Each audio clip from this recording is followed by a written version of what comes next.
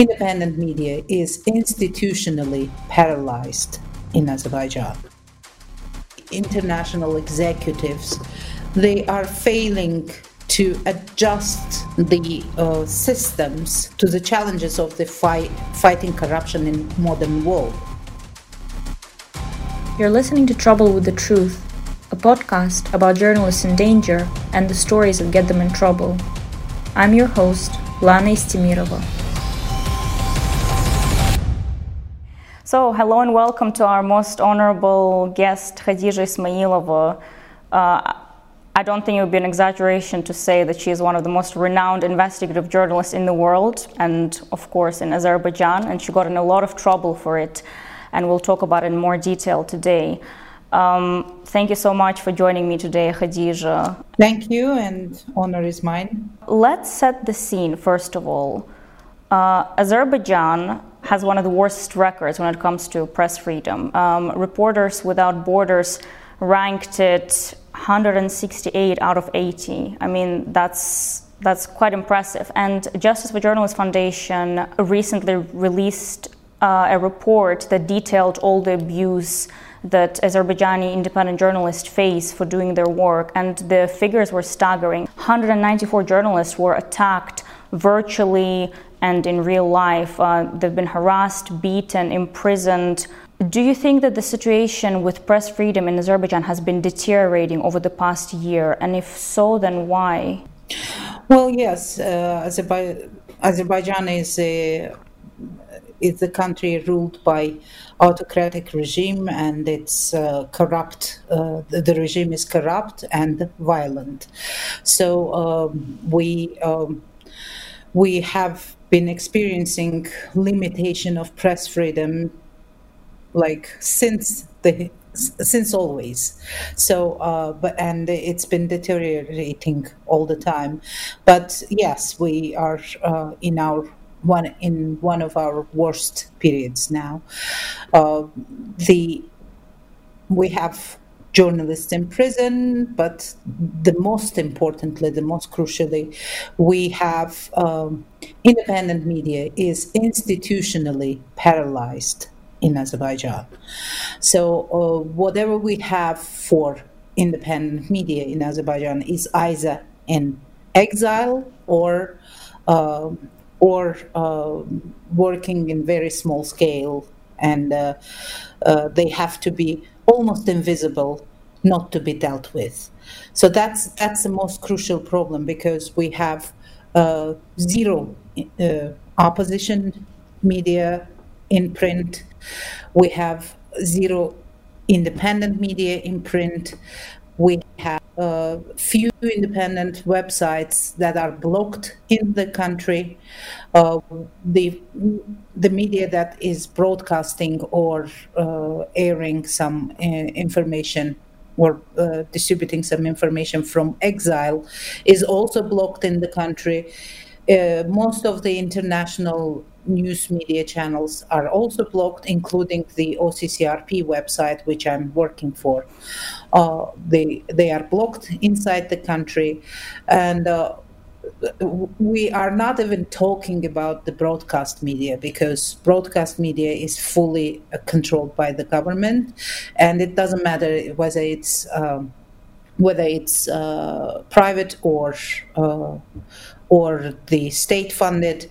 It's all fully controlled by the government, either through the relatives of the ruling family or the front man of the ruling family. So what the state funded or government controlled media does, it's engaged in smearing campaigns against independent minds or opposition people, parties and figures.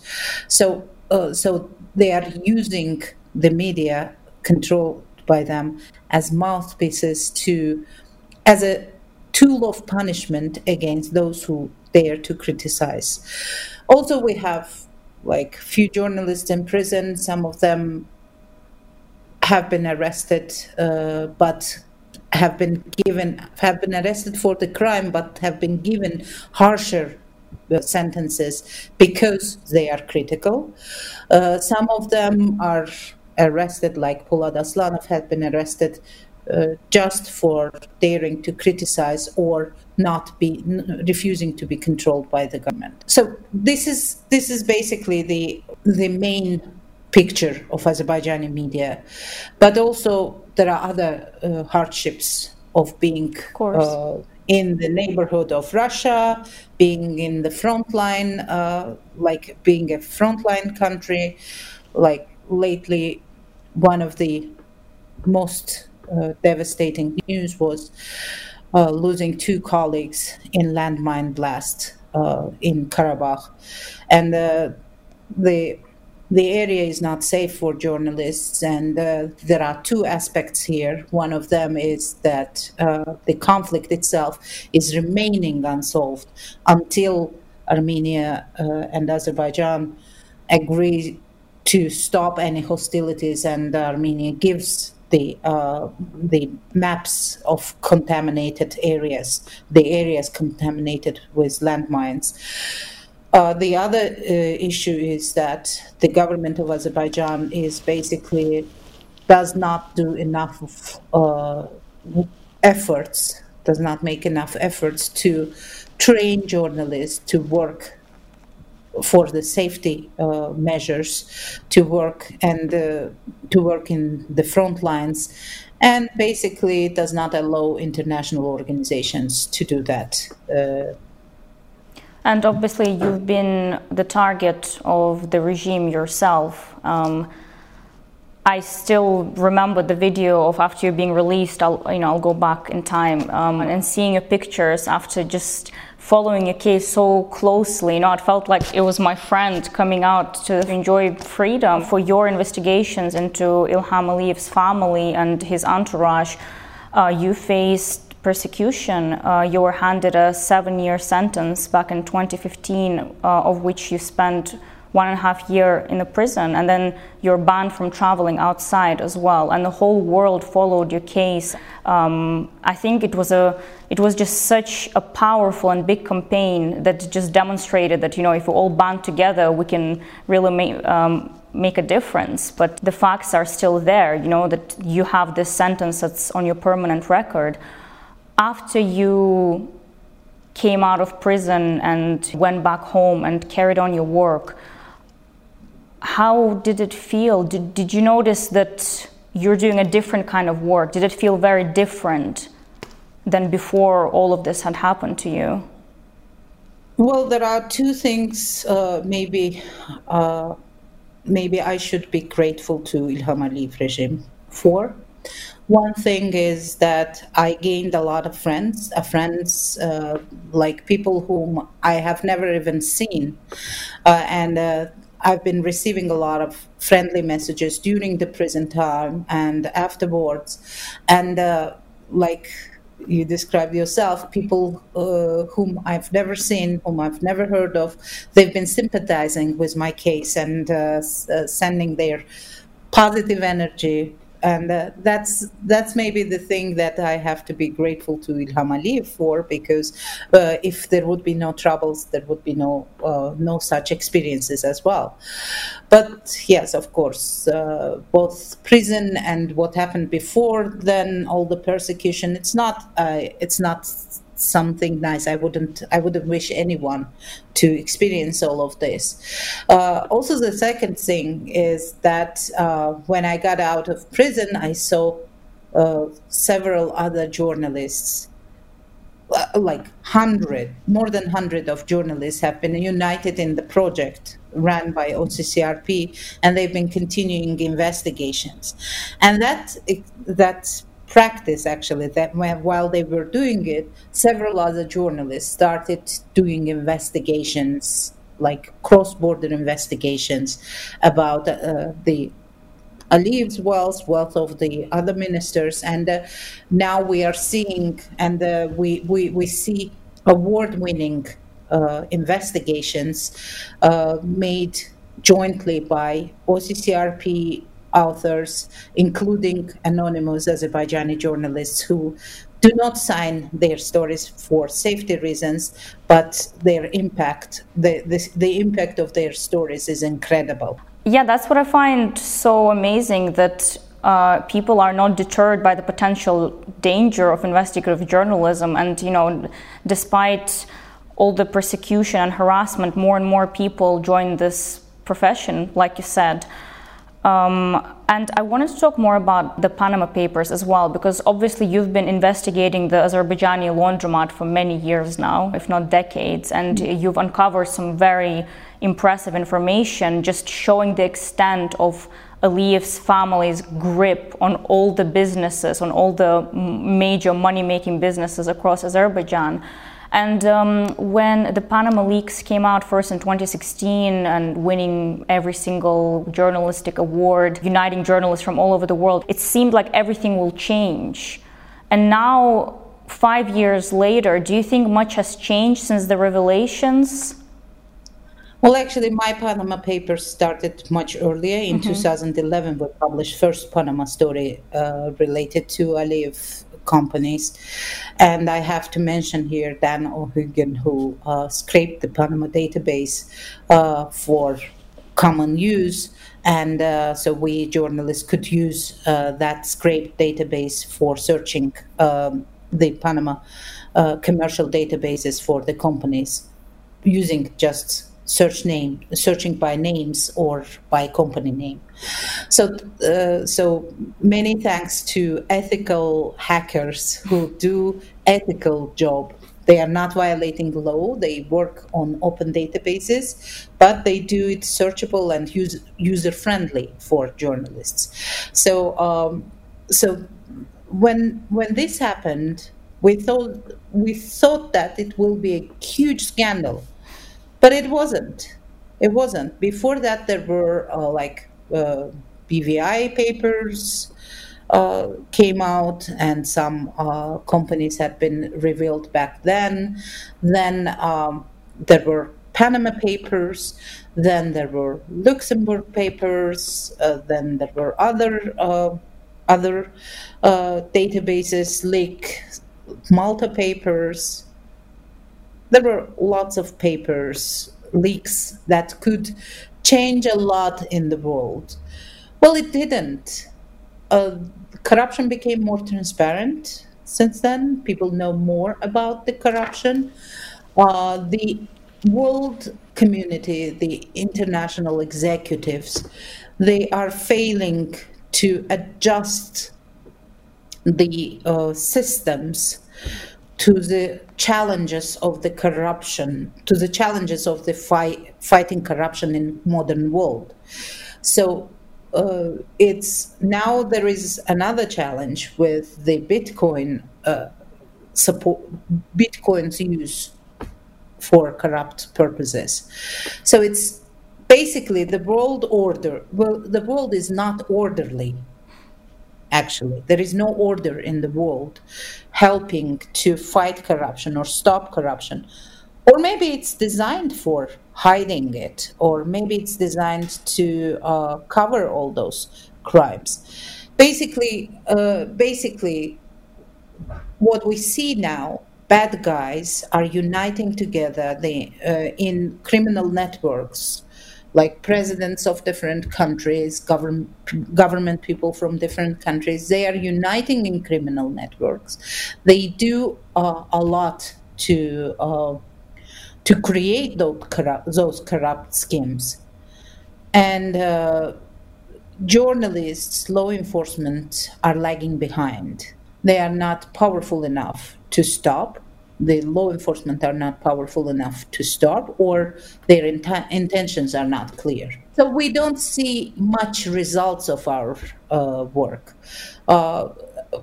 Like after Danske Bank story, a laundromat investigation, I thought that it's the first time I see the real result of my stories. Could you just talk me through the story, if you don't mind? The laundromat investigation basically, there were 4 companies in Azerbaijan created by Azerbaijanis who have been money laundering for years through Danske Bank, the bank, the Estonian branch, the Tallinn branch of the Danske Bank. And we saw that there were payments done by politicians to European politicians to silence their criticism in organizations like Council of Europe. Then we saw, according to bank documents, that we saw that some government officials were paying for their health care services, education needs for their children using that laundromat scheme. Then we saw that we saw mysterious payments by Russian arm dealer to the son of official who had been negotiating the arm deal between Azerbaijan and Russia. We saw a lot of payments that had no explanation, and it was clear money laundering scheme. In Azerbaijan, of course, no effective official investigation had been started. There were a couple small bank workers arrested, and they were charged also with the crimes related to laundromat, but they were not the owners of those money. The owners of the money, those who have been laundering their own money, they have been set aside. They have not been called for any investigation. But on the other hand, in Europe, European structures started investigations against European politicians who received money through that laundromat. They also, several members of parliament in Germany, in Belgium, had lost their seats in parliament. They have been investigated, and so it's a huge scandal in Europe. And also, the British government made more efforts to bring transparency into unexplained wealth coming and invested in Great Britain. So, as a result, our corrupt officials who are hiding their money in Great Britain now are taking their money to Dubai and other places where they can hide them better. But we journalists are also working, and we work in international networks, also trying to bring more expertise from Middle East, Singapore, or other places which became more popular destinations for corrupt wealth. So I guess that's one of the good outcomes of these transnational corruption scandals, that they caused the boom in investigative journalism. And I mean, the kind of tactics and techniques used by investigative journalists such as yourself or Bellingcat, they're just amazing. It's more akin to detective work. It's very reassuring seeing that you're holding them to account. Well, we are not holding anyone to account. We are journalists, and what we do, we just uncover the crimes. We show, we reveal. Mm-hmm. But bringing to account is the job of law enforcement, and it's important that law enforcement come along with this process and they do their job. They act accordingly. It doesn't happen in the countries like Azerbaijan, but then there should be some international mechanisms, international law enforcement or sanction measures that would help to clean up a little bit the at least international political structures from these crimes. Also, it's important that all these investigations are being used as a matter of investigation for the international organizations that are fighting corruption, and it would be great if they would initiate sanctioning corrupt officials. The problem is, corrupt official, what does he do? They deprive their own citizens from the goods of democratic and transparent society. For example, ordinary Azerbaijani does not have access to good education. Ordinary Azerbaijani does not have access to good health care. And the official who deprives him of these goods, he enjoys the products of democracy in UK, US, in other European countries. They enjoy all those goods because they have money stolen in the process of depriving their own citizens of this ordinary products of democracy. So so they can enjoy education opportunities, investment opportunities, healthcare opportunities in the other countries because they have money and those money are stolen. So what we see, stealing public money is becoming a cool thing because they don't get punished anywhere. They shake hands with European leaders and officials. They become members of the interparliamentary groups. They are welcomed everywhere because they have money. It's time to show that stealing something is not cool. So these people should not be let in Europe. They should not be allowed to buy education with their corrupt money for their children. If the money is not corrupt, let their children study.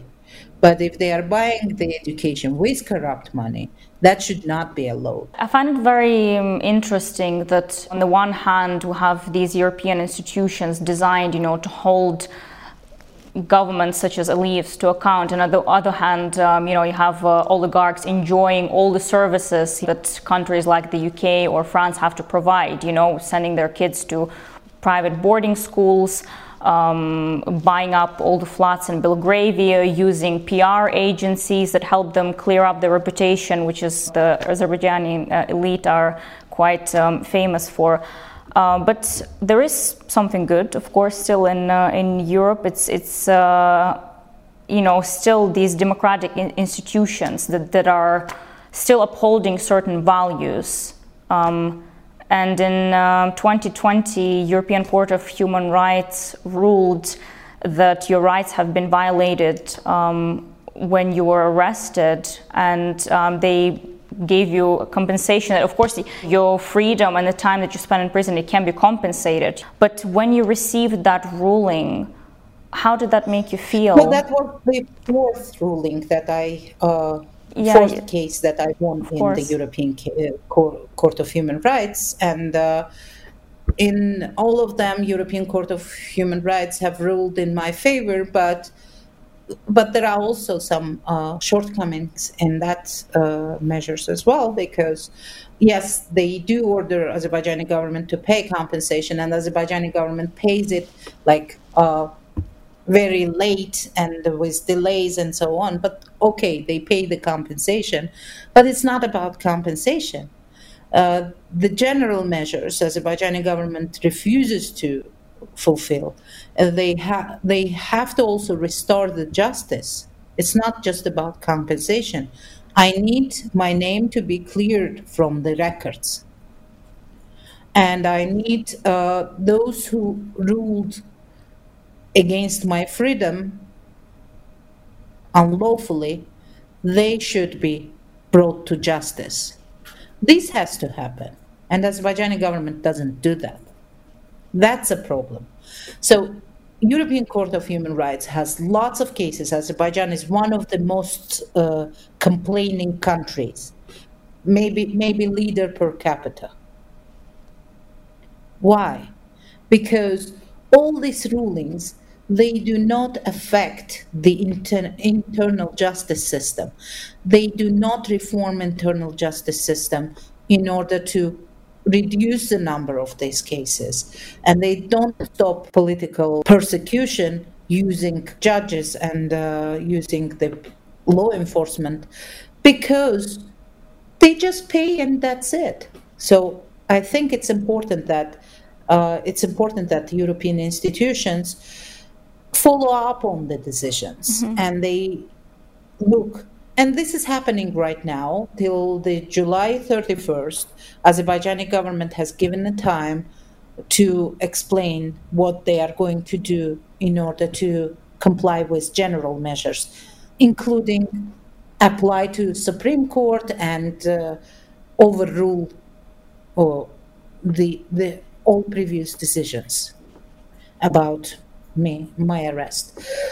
Well, that should be built on. So in all my cases, when the government, the system in European Court of Human Rights, they start communication, they also offer settlement to both sides.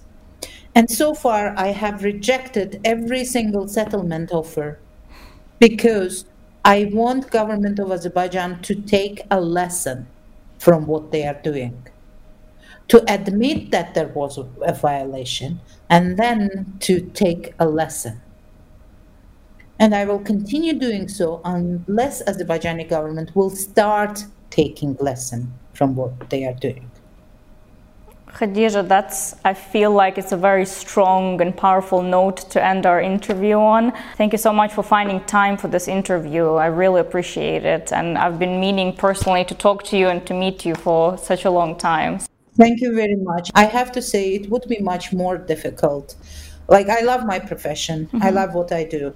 But again, it would be much more difficult without support of so many journalist organizations, without the networks that are supporting free press. It would be very difficult without their support and their vocal advocacy for freedom of the press worldwide. And I want to thank all of them, and also I want to thank our readers who appreciate and thus keep our spirit high.